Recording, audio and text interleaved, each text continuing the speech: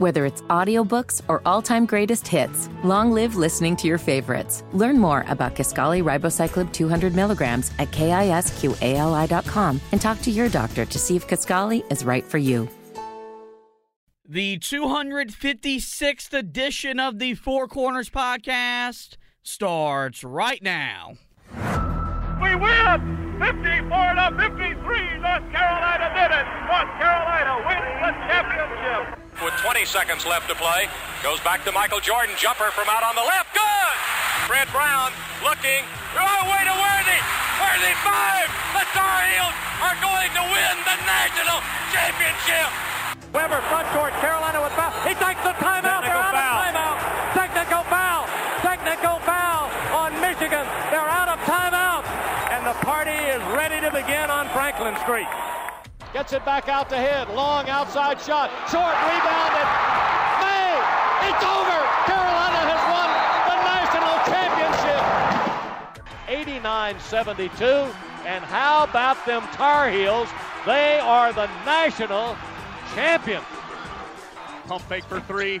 Too strong on the shot. That's it. The Tar Heels are the national daggum champions.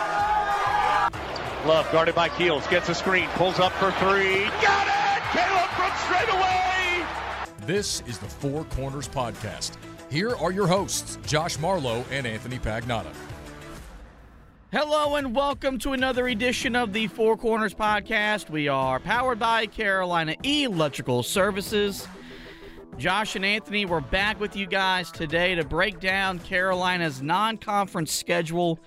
The program officially released that on Wednesday afternoon, and it's a pretty daunting task for Carolina to navigate before they get into ACC play. So we're going to break down the schedule, look at the games that they got in November, the games they got in December, and talk about some of the talking points coming out of the schedule. But before we do that, we start every edition of the pod, as we always do, with our pod thought of the day. And we go to Henry Ford for today's thought. And the car inventor? Yes. Wow. And today's quote is, "Failure is only the opportunity to begin again more intelligently." And, look, there's no denying this team failed last year. And they fell flat on their face. One of the biggest embarrassments in the history of the program. One of the biggest disappointments we've ever seen in major Division I college athletics. You're talking about a team that preseason number one, a heavy favorite to win the ACC. Virtually every college basketball expert had them penciled in to make the Final Four. And you go 20-13, you don't even make the NCAA tournament, you skip the NIT to start rebuilding your program, and this is a good chance and the time for you to start a new opportunity, but do so more intelligently. And I think you've actually seen some of the stuff that Carolina's done off the court. It's really small, really small things. I've pointed out how if you see them releasing practice video, it's all the guys they're all wearing the exact same outfit. They got the same shirts, the same shorts. The team they went on a trip where they went to the beach for a weekend. And that type of stuff didn't happen a year ago.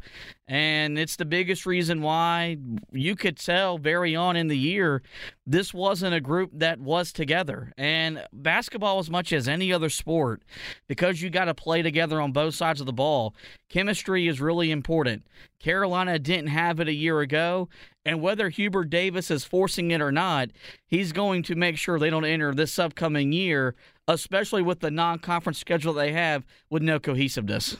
Yeah, well, I mean, that was the biggest thing that we talked about last year with them when we felt like they were struggling the most was this just isn't a group that's together. They seem fractured on the floor.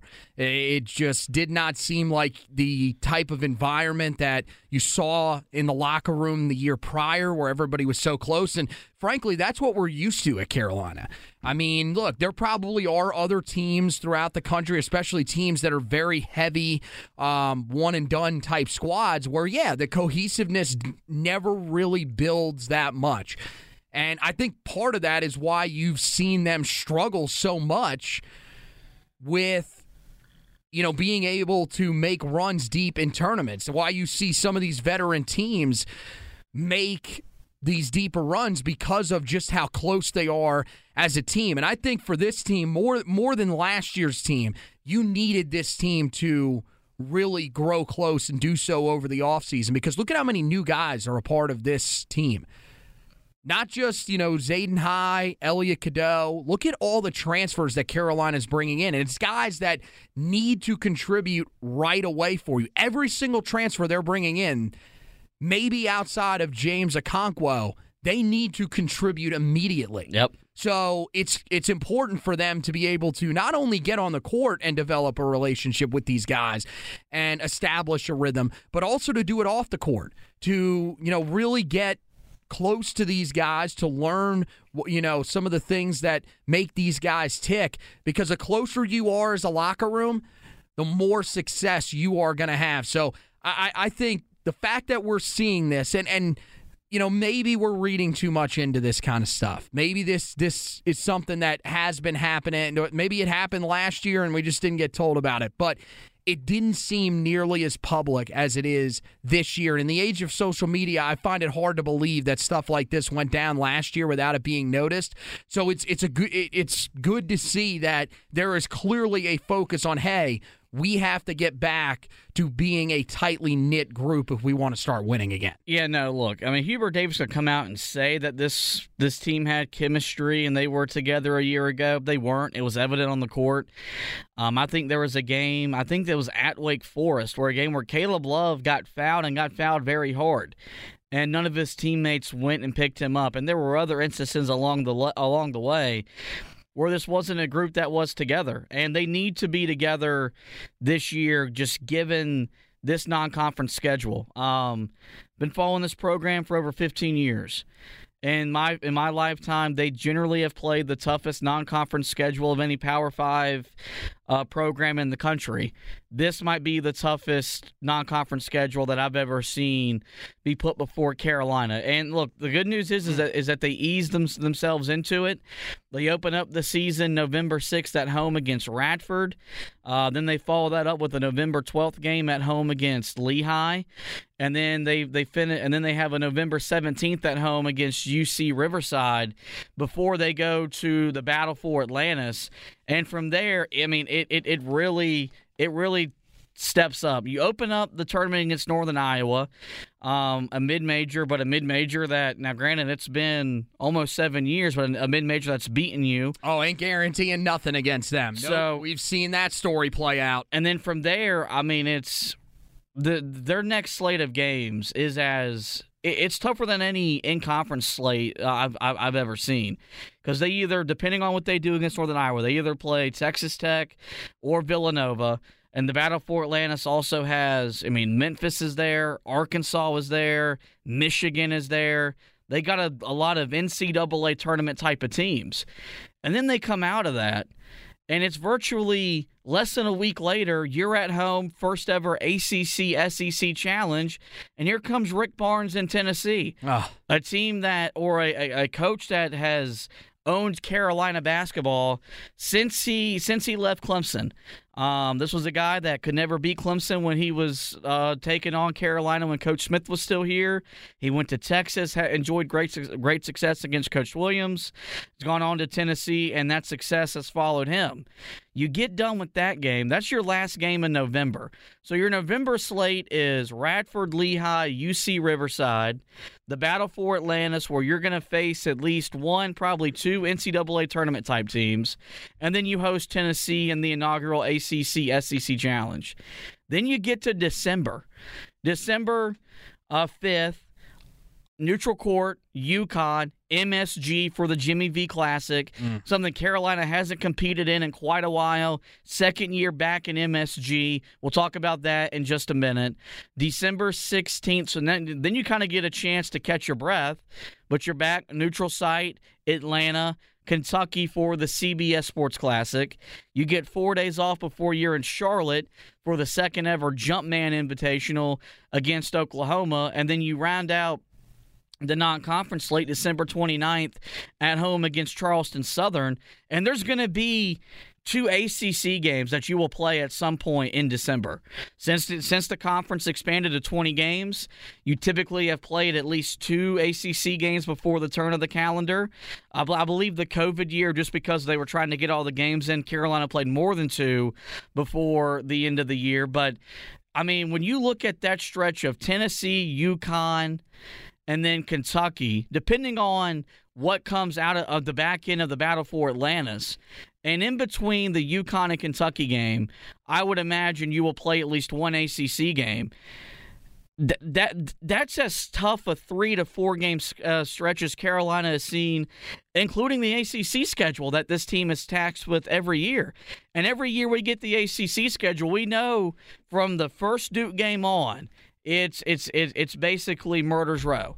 Like, you're going to play a lot of great teams in a short amount of time span, but just the amount of brand power Carolina plays in that 2 to 3 week span and the non-conference portion of the season is something I have not seen in my time watching college basketball. I mean, you're talking about 3 teams that could legitimately be in the Final Four at the end of the year. Yeah. Like, you can make cases for all of them.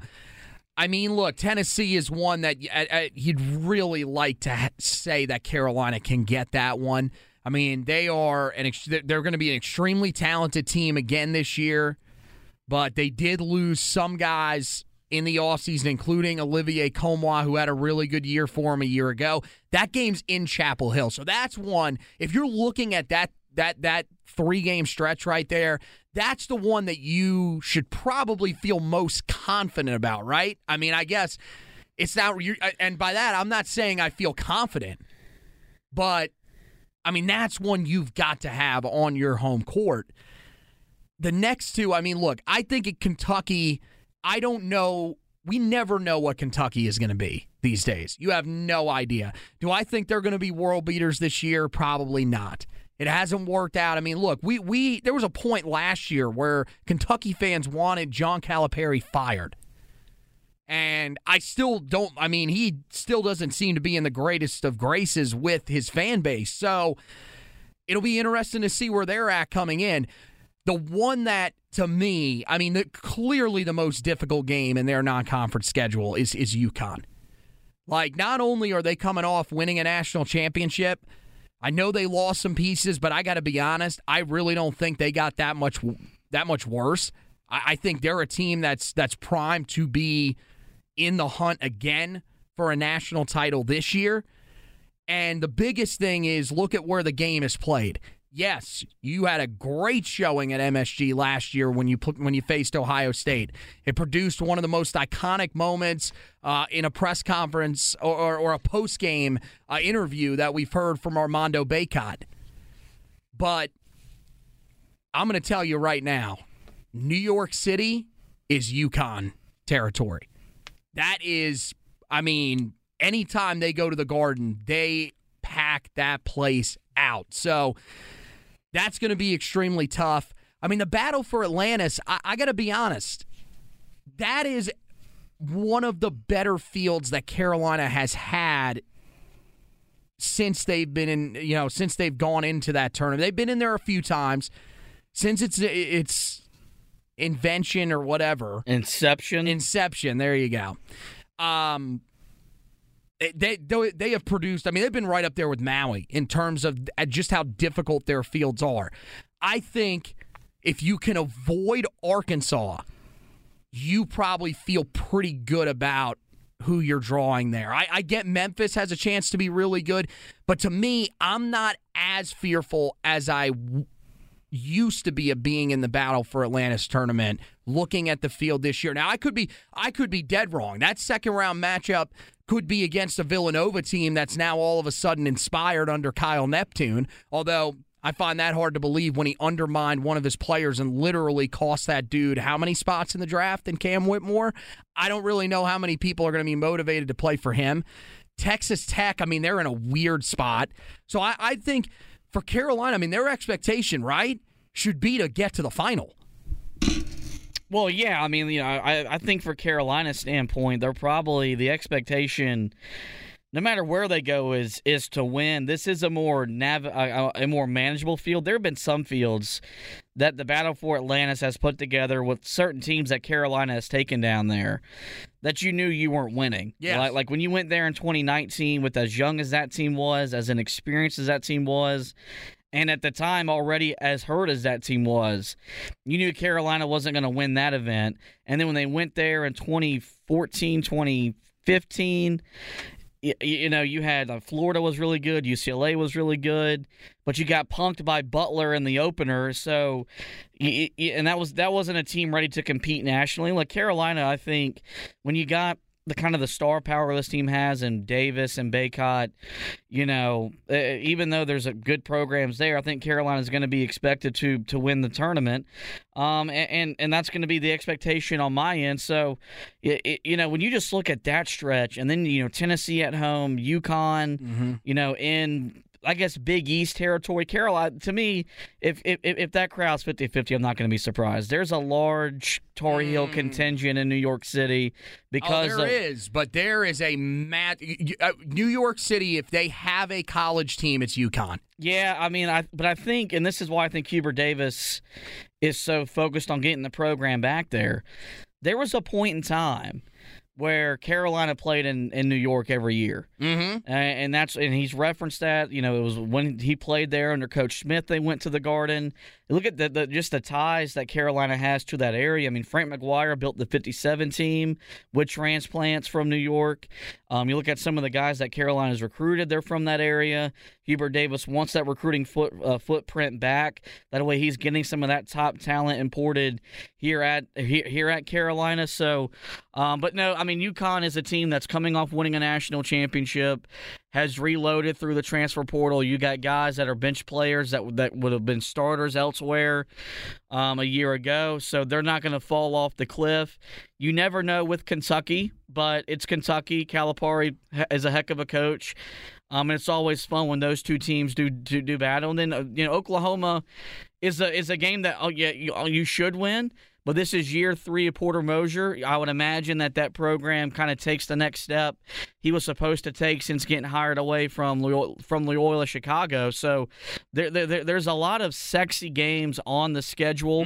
The biggest thing that stood out to me, we talked whenever Hubert Davis got hired, one of the first things I thought about was how does he put together his non-conference schedule?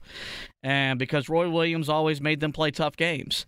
And there's no denying that this schedule is tough because you play so many brands. But the one thing that's missing from this non-conference schedule that you typically see and you have seen even under Hubert Davis in his short time as Carolina's head coach is there's not a true road game that Carolina will play in. Yep. And given the fact that Carolina will play, you would imagine at least 2 ACC games before the turn of the calendar. One of them you would imagine is going to be on the road.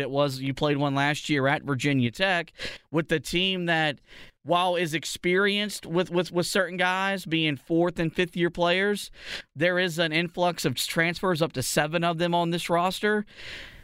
How concerning is it that he put together this daunting of a non-conference schedule, but all of the highly competitive games are going to be on neutral sites where you don't have that road environment that you're going to face whenever you get into ACC play? I mean, I don't know, because as you said, more than likely they're going to start with a road game in the ACC. And I'm going to tell you exactly where that ACC game is going to be. It's going to be in between the game against UConn and the game against Kentucky. They're going to sandwich it right in the middle there because there's 11 days off. There's no way Carolina is going to have 11 days off at that point of the year. So That's the thing. I think that's the approach that Hubert Davis is taking. The one counter argument that I would have to that, and look, that's a valid thing to bring up because they have to win games in conference play if they want to make the tournament. The thing about the neutral site games, that's getting you prepared ultimately for the NCAA tournament as well. But the thing is you got to make the NCAA tournament. That's the thing. So I mean, I don't know. I don't feel overly concerned about it, mainly because I still feel like even with it being these neutral site games, as I mentioned, I think, and you could be right, it could be 50-50 in Madison Square Garden. I think it might be more like 60-40 in favor of UConn. Either way, it's still going to be a really tough environment to go into because there are going to be a lot of UConn fans there. Kentucky and Atlanta, there are going to be a lot of Kentucky fans there too. There will be a lot of Carolina fans, but there are going to be a lot of fans for Kentucky there as well. So I think Carolina will get tested enough to where you should feel pretty confident with where they're at, depending on what they do. Look, if they come out and they lose in the second round of the Battle for Atlantis and then they go on a 3-game losing streak to Tennessee, UConn, and Kentucky, depending on if they have a conference game in between those two, I mean, we could be sitting here saying, look, it doesn't really matter if it's concerning or not. They just lost all these games. But I think right now as we sit here, I feel pretty confident with the schedule that they have in front of them. I think it gives them exactly what they need to be tested as they head into conference play. And I guess maybe part of it is that I do feel pretty good about where this team is at as a whole. Like I've said, I think the roster construction, there were a lot of people that wanted to be very critical of it as it was coming together. But I think when you take a step back and you really evaluate it, and we weren't those people. We at the time, we were trying to say, look, at some of the pieces that they're getting in here. But I think for people, if you step back and look at what this roster looks like right now, this is a roster that is capable of winning every single one of the games that's on the schedule. Yeah, no, it definitely is. It's a revamped roster. It's an overhauled roster. It's a Hubert Davis roster. For the first time, and now it's going to be just his third year as Carolina's head coach, he has a roster that reflects his image, his vision for what his team looks like on the basketball court. And so, like, here's my thing. I love that we're playing the big dogs because it's going to help you get ready for a grueling conference season. It gives you a chance early on in the year to get you some quad one wins under your belt, which was the biggest reason why Carolina didn't make the tournament a year ago.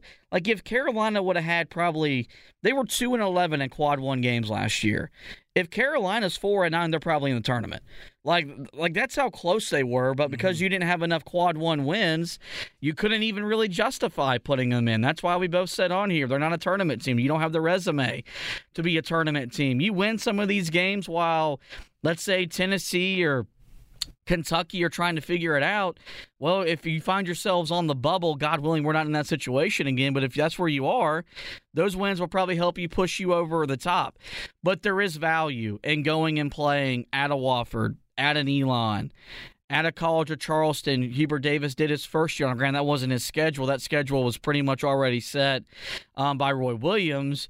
But there have been moments. There have been moments in those kind of instances in those games in the past where Carolina got in a tough situation. They got through it, and you saw that experience kind of carry over and show up at a later date in the ACC season.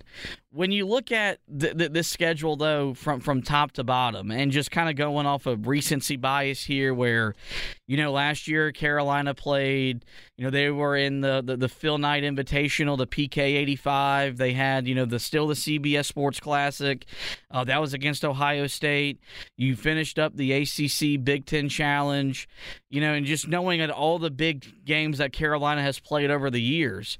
Is this the toughest non-conference schedule that comes to mind, or have you seen other ones in past years or maybe other instances stand out? You would say, you know what? In hindsight, that schedule was tougher than we thought it was going in. Man. I mean, it's got to be close, right? I mean, just in recent years, I mean, that one that they had back in 2019, the 1920 season where they really struggled. I mean, you're talking about Oregon in the final game in the battle for Atlantis that they played in the third-place game. Ohio State after that. Now, remember, they got absolutely killed in that game. That was ACC Big Ten Challenge. And then at Gonzaga. Yep. So that one recently comes to mind. The thing about this one is I don't know if there's ever been a time where from the second round on, from the Battle for Atlantis through I'll even throw Oklahoma in there. Carolina could very easily lose all those games. Yeah, and I don't think I've seen that in a non-conference schedule in my lifetime. I mean, I don't know. I mean, there's definitely... there's some stretches here just looking. I mean, you're right, though. There usually a lot of these have a sort of easier opponent sandwiched in. Like another one, I mean, you go back to Kobe White's freshman season in 18-19. That was nuts. They played Texas, who they lose to in a neutral site game. That was in Las Vegas. In Vegas. I don't remember what tournament that The Las Vegas Invitational. Was that what they called it? Yes. You had UCLA, who they then beat, who was number 17 in the country at the time, at Michigan. Yep, ACC Big Ten Challenge. You then go and welcome Gonzaga to the Smith Center. Remember, by that time, people did not think Carolina was going to win that game. Nope. And then you go neutral site in the United Center for the CBS Sports Classic against Kentucky, who is ranked 19. So, like, I get what you're saying because they don't have – because in between those games that I just said, so, yeah, Texas, UCLA, Michigan were all in a row. But then you had UNC Wilmington, and then it was Gonzaga and Kentucky back-to-back. I definitely think there have probably been tougher non-conference schedules, but this one definitely lines up to be an extremely difficult one, especially if you then sandwich that conference game in there. Like, let's say that's what we saw the first year that they tried to do that to Carolina, and it was Virginia on the road, or so. I mean, if it's a team like that, if it's a ranked team on the road, that's as difficult a stretch as we've seen in a while. So, yeah, I mean, I get what you're saying. It's definitely up there, but I think at this point, this is just Carolina when they go into the non-conference. Yeah. You know, they are going to play extremely difficult schedules to try to test themselves. You know, they don't have that true road game. And, I mean, you go back to 2018-19. Started the season on the road at Wofford. Followed it on the road at Elon. And then that game against Michigan that I mentioned was on the road, not to mention 3 neutral site games. So that would probably be the concern about the schedule. But, yeah, I mean, it's up there, but I don't think it's the most difficult non-conference schedule ever. I know what my answer is to this question, but I'll ask you first. Most attractive non-conference matchup? Oh, man. To me, I think it's pretty easy. I mean, I guess. I mean, look, it's you've got the rivalry aspect of Kentucky, Carolina. I mean, UConn. Oh man, that has the chance to be a really, really that's the sexy answer matchup. That's what I think too. But I look, there is a long-standing rivalry with Kentucky that I think doesn't really get as much steam as it should. I think that is a legitimate battle of the Blue Bloods. We see it often enough. Well, the issue is that, no, it's a rivalry. Yes. We hate them. They hate us. They haven't played on either one's campus since 2015. Yeah, that's true, and I hate it. You know, that's problematic. Like, you know, I can remember as a kid, some of the best environments for Carolina games have been like when Kentucky was coming to the Smith Center. It was usually the second best environment behind the Duke game. And, you know, granted, when we go to Rupp, the memories there aren't fun because, you know, you lost in the 2012 year with John Henson getting his shot blocked. You went the year that Kentucky started 38-0 and they ran you out of the gym. But it's kind of like when Carolina and Kansas will meet next year in Lawrence and 2 years from now in Chapel Hill. It's as pure a form as college basketball as you're going to find with two blue bloods history, tradition, star power on the sideline, star power on the court. And so, well, hey, I'm going to tell you, if conference realignment keeps going the direction it's going, we may see that twice a year. So, you know, and look, they've played great games in the CBS Sports Classic. Mm-hmm. I mean, the one that stands out is when they met in Las Vegas, when Kentucky beat us the year that we won the national championship. But the answer is UConn, because with UConn winning their 5th national championship since 1999, they have entered, you know, blue blood territory like Carolina. They've got their national championships from 3 different head coaches. Dan Hurley is a superstar, and he's going to build a program that somewhat models what Jim Calhoun had going back in the old Big East days. You put that game in MSG, and we just saw, I mean, Carolina went there for the first time last year since 2010. And it was, you could tell the energy, the excitement, and the buzz for 2 unranked teams in the world's most famous arena. You put 2, you would imagine, top 15 teams probably on the same court in that environment. Like you said, a lot of UConn fans will be there, but you know, there's a lot of Carolina fans from the New York area, just from how much Coach Smith took the program there, and then how many became fans during the 50s when all their players went to North Carolina to play college basketball. And it's going to be a great measuring stick for Carolina. No matter what Carolina does against the battle for Atlantis, even if they win it, no matter what they do against Tennessee, like UConn's the standard because they're the defending national champion. And in a day and time where you don't see teams repeating, they're going to be a threat once again to at least get back to the Final Four. And so that's going to be a game where there's going to be a lot, just kind of from the optic standpoint, that you're gonna have your eyes on going into that. And then if people forget, these 2 teams scheduled a home and home in the mid-2000s, and you know, there was a game where Carolina went to Stores and they got embarrassed, and that was during Matt Doherty's, I think it was his second to last season as Carolina's head coach.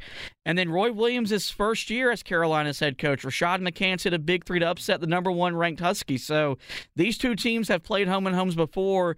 There's a little bit of history there, and you know, with them now being a blue blood, joining the likes of Carolina, Kansas, Kentucky, UCLA, and Indiana, that game is as sexy as any in the non-conference and all of college basketball. I like how you're just throwing that out there, by the way. There are probably people that are listening to this that are probably like, they're not a blue blood.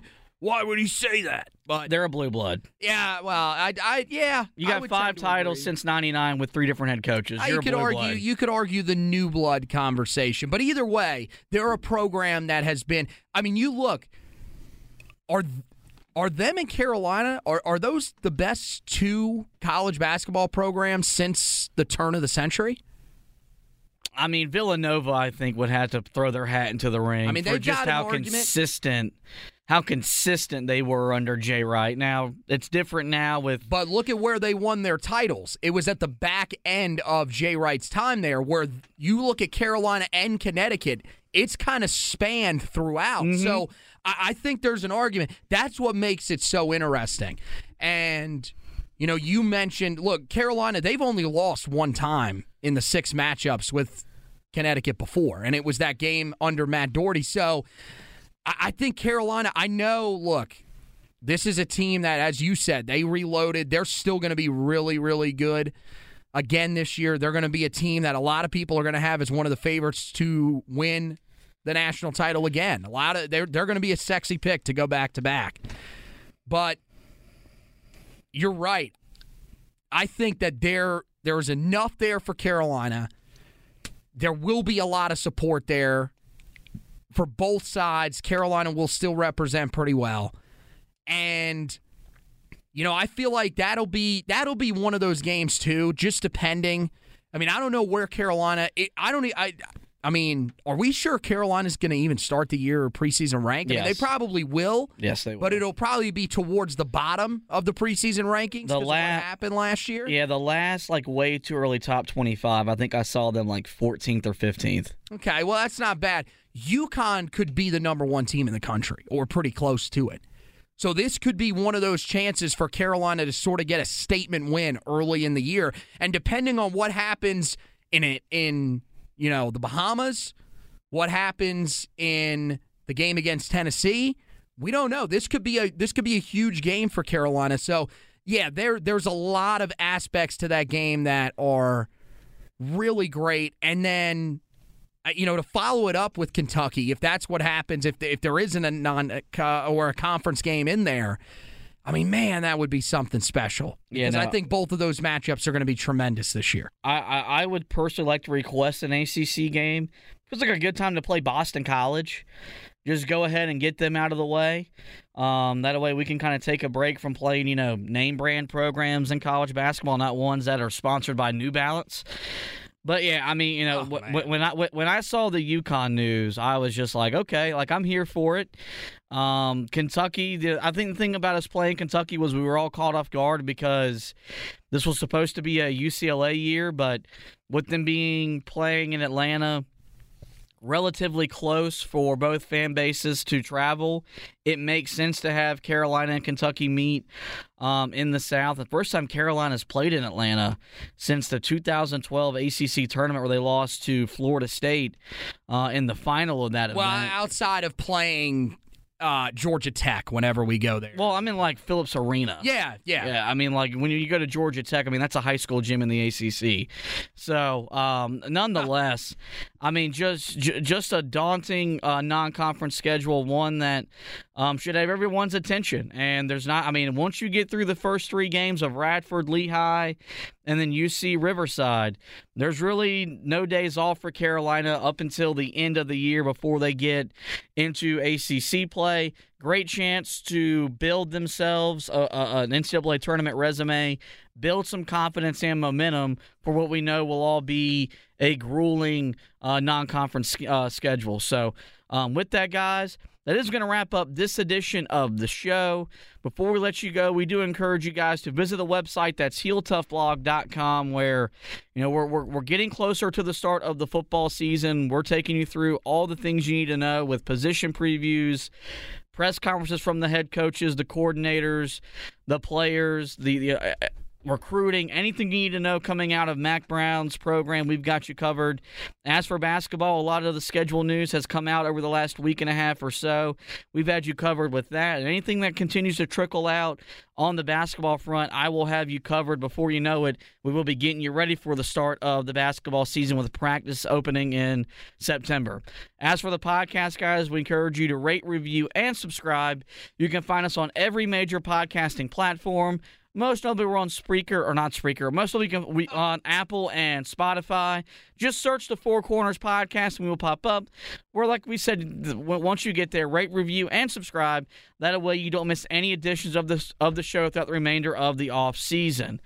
Well, with that, guys, this is going to wrap up this edition of the show. I want to thank Anthony once again for hosting with me. We want to thank you guys for listening, and as always, go Tar Heels.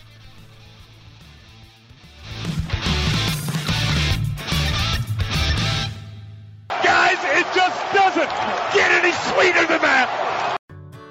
Whether it's audiobooks or all-time greatest hits, long live listening to your favorites. Learn more about Kisqali Ribociclib 200 milligrams at KISQALI.com and talk to your doctor to see if Kisqali is right for you.